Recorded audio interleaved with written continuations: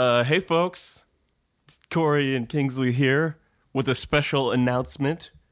We're going to be watching a movie, but this time we want you all to join us because this one's a real nuts. doozy. It's beyond. It's like that scene in 2001: A Space Odyssey where he touches the monolith and becomes a star child. It's like that level. What? Dude, spoilers. Sorry, spoilers. I'm sorry. There's a whole thing about space and transcendental humanism. Kingsley, what are we going to be watching? We're going to be watching the Bratz movie. So check it out. The live action 2007 one. Yes. And you could find it on Netflix.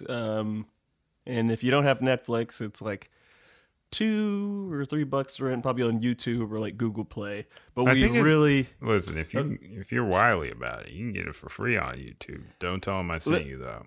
Yeah, maybe if you type in a certain movie title and put free online behind it. I don't know. Allegedly. I wouldn't go that far. Just if it's in the search bar, I think they can't get too mad at us if it pops up. I mean, I said allegedly. I don't know. I've only heard apocryphal tale. But yes, I know we've done a few movie things, or we've just described them. But this one, it would do yourself a favor and check it out. All right. Well, see you in the episode.